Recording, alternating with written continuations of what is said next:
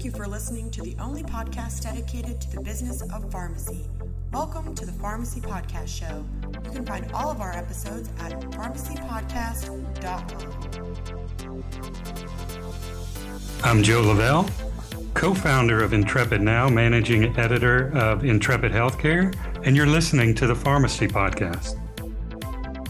Hey there, Pharmacy Podcast listeners. Thanks for coming back for another episode. And you've heard me say so many times, I've met some trendsetters. I've met so many of my valued contacts in our healthcare industry, in our pharmacy sector, on Twitter.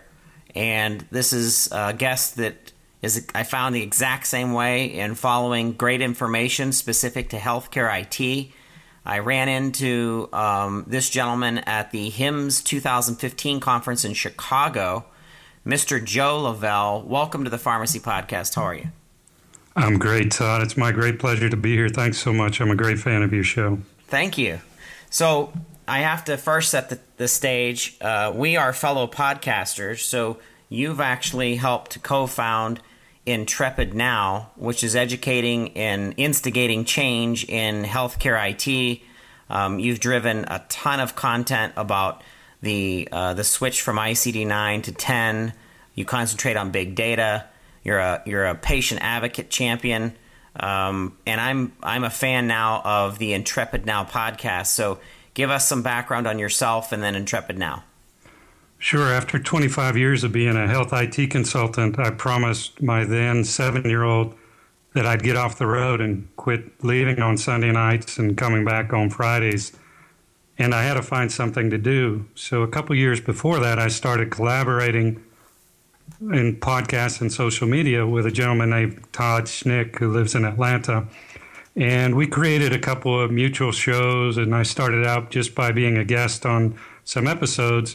The timing just happened to be right at the end of one of my last projects for Todd and I to connect and put together a few properties that he had, some related to healthcare and some not, all into one media property called intrepidNOW. And that's what we use for distribution of all the content that we develop, both in our prospecting and in our content development for our clients and customers. So yeah, if you go to intrepidNOW, there's an entire, like you said, portfolio of information and services really centered around our healthcare systems. And you have a section dedicated to telemedicine, which, by the way, is a very hot topic right now in pharmacy, being able to collaborate with telemedicine technologies, bringing customers into quick care clinic settings where they could engage a physician through a quick telemedicine visit.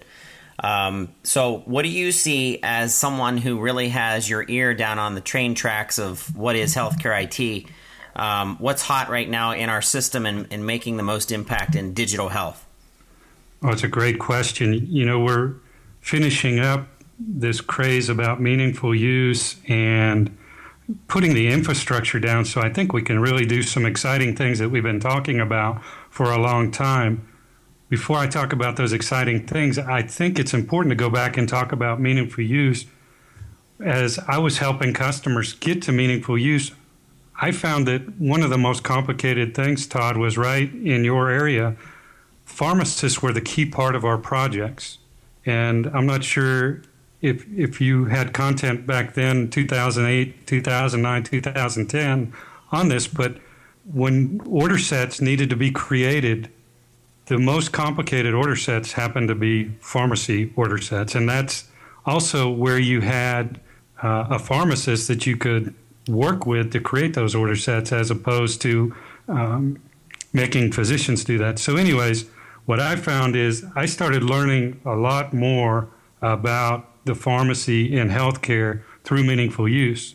Now that we have meaningful use and we have all these order sets in hospitals and we have them in the outpatient world as well within these EMRs, we can now use that electronic infrastructure to enable, as you said, telemedicine, mHealth, all these other exciting technologies that for my 25 years in healthcare, every year it was going to be, this is the year that telemedicine really takes off. But I feel like one with, you know, the development of the internet and the maturity of the internet, where everybody has apps on their phones and we all have these devices that we carry around that measures our heartbeat and how many steps we take, that we now have all the enabling technology and the infrastructure to weave it together. And as you said, we're starting to see many, many telemedicine firms. I spent the last 2 weeks booking over 20 guests for interviews next week to do next month to do telemedicine interviews from the various aspects, whether it be pharmacy, whether it be a dermatologist, whether it be a psychologist or a psychiatrist, all different ways to leverage the infrastructure that we've laid down and the portability that we've created by really enabling mobile technologies and telemedicine. Yeah, I've noticed just in the last 2 weeks, Joe, you've released several shows that have mentioned telemedicine and how that will impact our healthcare system and the necessary places that it needs to actually be placed. Let's kind of break that nut open a little bit more. I don't think telemedicine, because I think there's pros and cons to kind of the rollout, I don't think it belongs everywhere. I think it belongs places that we know through data can tell us where the bottlenecks are of getting patients seen for states and conditions that telemedicine is absolutely designed for. And this is beyond just having your own handheld or your iPad where you could do this from home, because that's not the demographic I'm talking about. There have been studies done that have shown that lots of people are reluctant to using a telehealth because they think there might be a quality of service difference than actually being seen by the physician. And obviously, if you're in front of a doctor, it's always optimum to be physically in front of them. But if you have pink eye or you have a slight sore throat and or something going on with one of your ears, and you can use some of these telemedicine devices in a healthcare oriented community, for example, like a community pharmacy. Walk into the community pharmacy, step up to the telemedicine kiosk, whatever it is that you need to do. Utilize those instruments. Hurry up and get the assessment, the correct assessment, the best assessment of what's going on, and then get your prescription if there needs to be one. It's a turnaround, and it's perfect for regions and rural areas that are having these huge bottlenecks of being seen by the physician for less serious cases. I've seen telemedicine organizations who have put business plans together really target anyone and everyone that wants to engage and kind of pick up on the services itself, rather than kind of focusing on the sweet spot, what I would consider a sweet spot vertical to really build telemedicine out. And in my opinion, it's these community pharmacies who are looking for additional ways to give their communities more healthcare services, to once again embed one of these kiosks inside there. And these kiosks, Joe, they can be like a health spot, which is this huge, step-in, capsule per se that fits an entire body. And there's a staff person sitting outside of it that signs you in, and then they open up this huge, canister, and you step inside it and you engage a physician. Or it can be as simple as an iPad in a small, closed-off private room that maybe a technician gives you kind of an overview of how to use the iPad and connect to the specific doctor and then get started. And if you have any questions, just pick up our intercom phone or something like that. But there's so many models and there's so many ways to marry telemedicine to the community pharmacy. And I think it's going to give privately owned pharmacies, it's going to give the independent pharmacies a tremendous leg up, especially with things that are happening in the marketplace, such as the Walgreens and Rite Aid supposed merger. Todd, you couldn't be more right. If I had to come up with a couple words, or for people to use as a guideline, it's appropriateness of workflow. I had the great fortune during my 25 years to probably spend about 25% of that in PACS and teleradiology.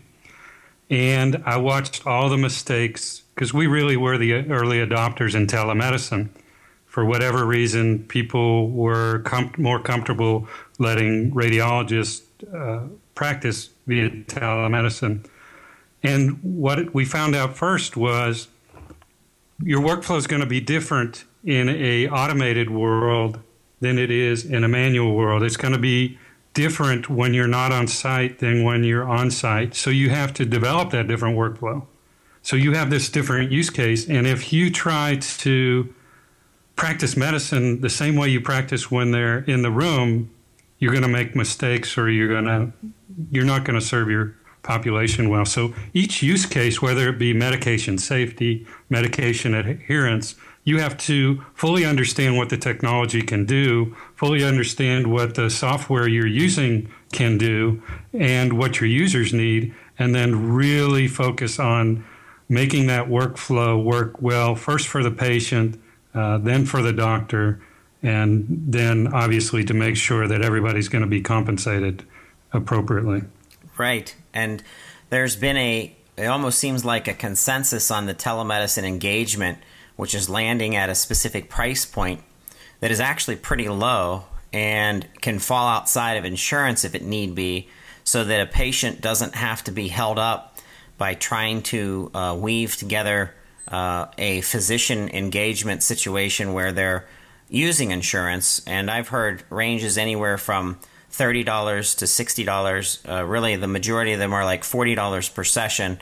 And it's priced in a way that if you really wanted to get a quick assessment done on something that you're suffering with that isn't that serious, or at least you're not interpreting it to be, at least you can get in front of a physician through your telemedicine service. And so it's fascinating to me, as someone who kind of sits back and watches all of this, to see where it's going to play. And of course, my focus is how it's going to benefit the pharmacy care model.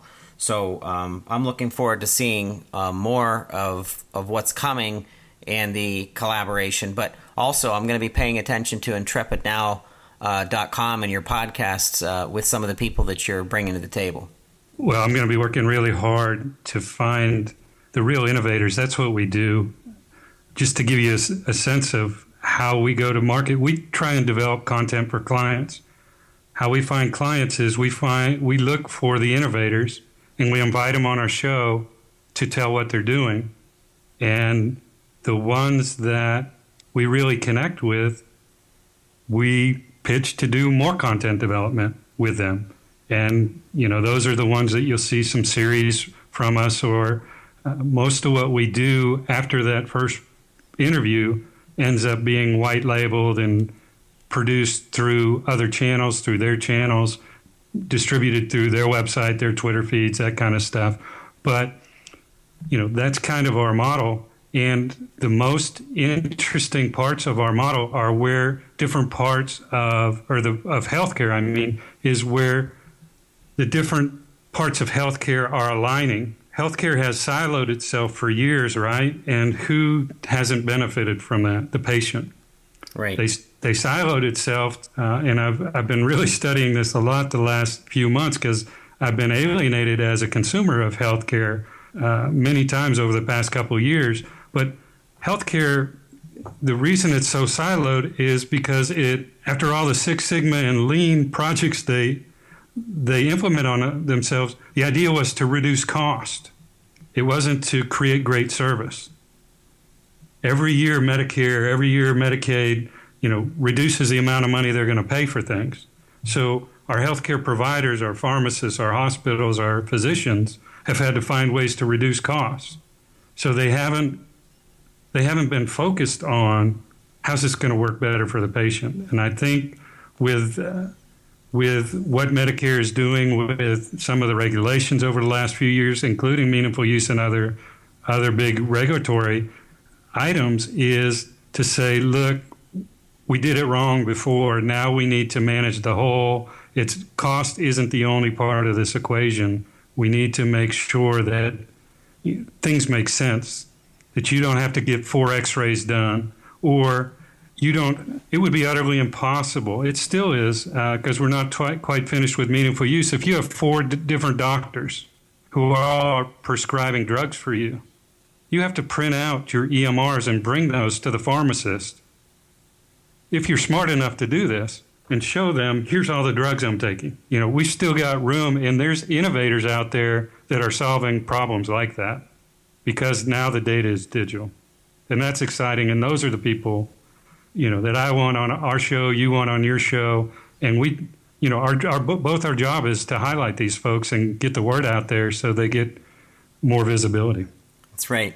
So if you're listening to the show today and you're not aware of Intrepid Now, take a look, intrepidNOW.com. If you are listening and you want to provide some feedback to Joe and his team, or even propose being on his show, send him an email, reach out to the organization, once again through intrepidNOW.com, and propose something. I think it would be great to have some cross sharing of ideas and intelligence between pharmacy and healthcare systems, especially through digital health and technology. So definitely do that. Hey, absolutely. I'm going to shift gears, Joe, and talk about podcasting in general.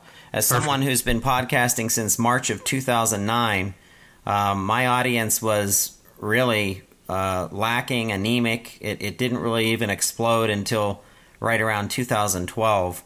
Why do you think it's taken a while for our healthcare constituents, collaborators, thought leaders to really understand the value of sitting in your car during a 25, 30, 60-minute commute and popping on a podcast and really getting some very good information out there instead of having to read something, which you're not supposed to be reading when you're driving anyhow? So what's your opinion on podcasting as a whole, and why it hasn't been bigger than what it is?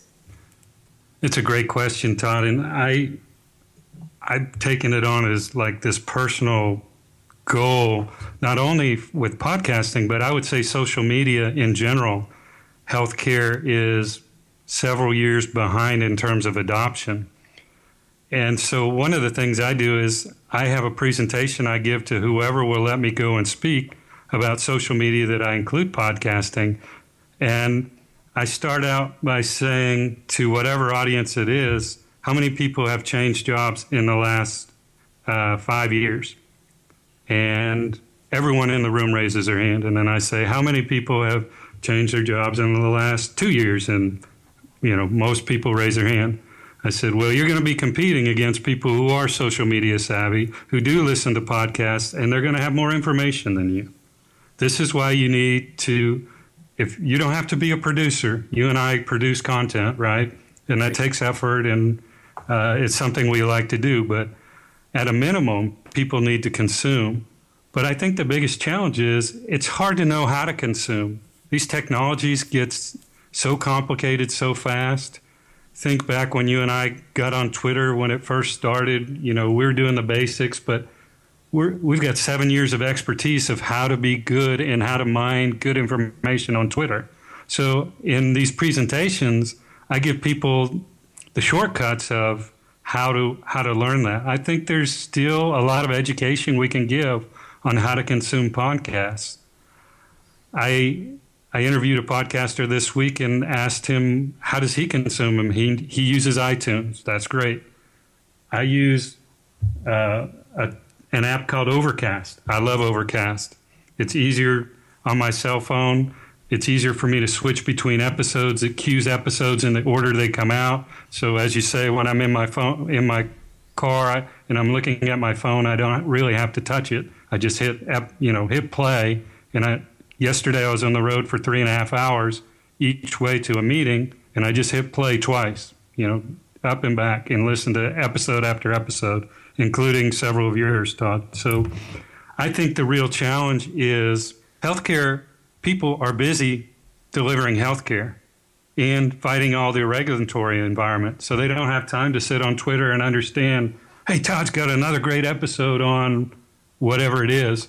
So folks like you and me, in addition to podcasting, we have to be out there evangelizing how for people to put filters so they can grab the content they want. If they're only interested in medication adherence, they'll get all the blogs, all the tweets, all the podcasts in one place, and they can listen to those every morning. They can go and look at their queue and, catch up as they have time to.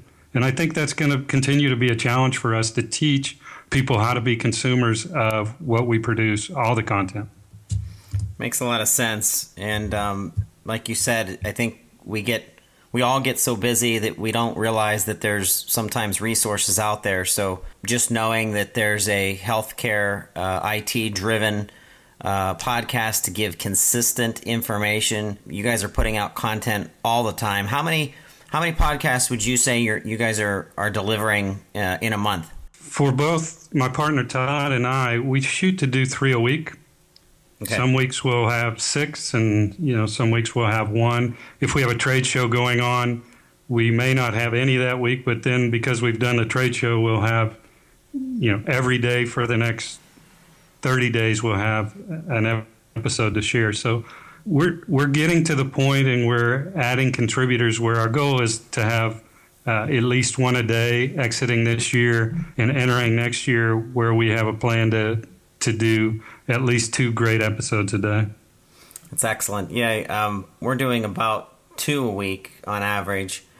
And then if we have a special guest that wants to come on and talk about a specific issue, it kind of increases it. But it's interesting that when I started first doing podcasting and realized that I was looking for different guests, it was like I had to educate guests to even what a podcast was. Now that's not, it happens very seldom now. People pretty much know what it means, but nonetheless, I've even thought I should probably do a podcast on a healthcare oriented podcast, just to explain to the healthcare industry what we're doing, why we're doing it, and how to leverage it based on keywords and obviously hashtagging.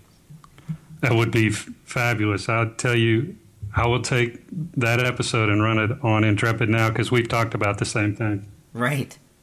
Well, what's coming up for Intrepid Now? Are there any special episodes or subjects that you're preparing that you'd like to share with our listeners and Pharmacy Podcast listeners to get them excited about some of the things that Intrepid Now are concentrating on? Absolutely. 2 big things are coming up for us, Todd. The first is I'm really focused on telemedicine over the next month and getting as much visibility to all these innovators as possible. And in parallel to that, starting with the end of November, we're going to do our big push for HIMSS 16. HIMSS is the big healthcare IT trade show every year.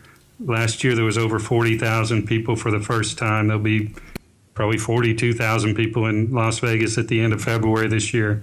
It's probably 25% of our revenue for the year we generate at HIMSS through our various clients and our various projects that we get going. So we'll start previewing what's going to be going on at HIMSS. We'll start interviewing both our clients and potential prospects and others that just want to get the word out of what they're going to be doing special at HIMSS this year. So we're looking forward to both of those things, and they'll pretty much consume our time between now, the end of the year, and then really heading up into HIMSS at the end of February.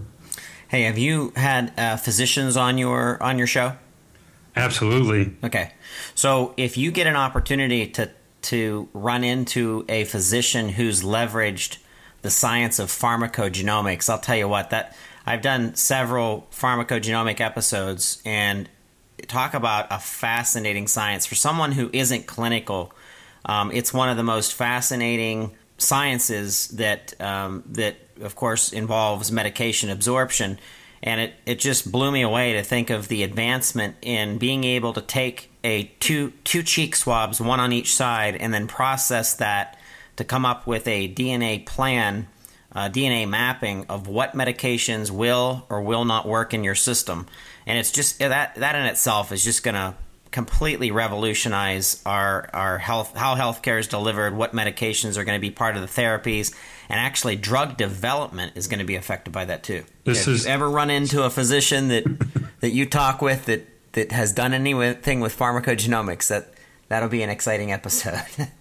Well, there's a research project for me now, Todd, in addition to the telemedicine and HIMSS. Actually, if I could find somebody that has some connection between telemedicine or HIMSS and pharmacogenomics, that's what I'm going to be looking for on Twitter the next couple of weeks. That's right. Well, Joe, I wanted to thank you so much for being on the Pharmacy Podcast. You're really leading the charge and delivering incredible content. I'm a huge fan of intrepidNOW. Listeners, once again, if you want to find the show, it's intrepidNOW.com. There's a podcast section, and I'm excited to retweet some of your stuff that comes across as interesting to me.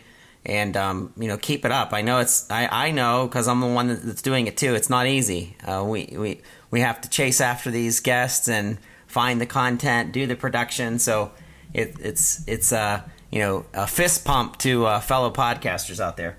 Well, thank you for the kind words, Todd. You were the pioneer here. I can't believe that you had the guts to get started way back when and really pave a lot of roads for us and probably learn a lot of lessons with a lot of technology that wasn't as good as we get to use today. We're all in it together, and there's still, if you fit all the healthcare podcasts in a room, if we all got to go to HIMSS, you wouldn't need that big a room. So we need to continue to, I think, educate and get the word out so that that room will have 50 of us next year, because there's so many topics that people are blogging about that they need to be podcasting about as well. That's so true. Well, once again, thank you so much, Joe, for being on the show, and we look forward to some great content. Thank you so much, Todd. Appreciate it. You're listening to the Pharmacy Podcast. We were on with Joe Lavelle with intrepidNOW. You can find that at intrepidNOW.com, and we thank you for listening.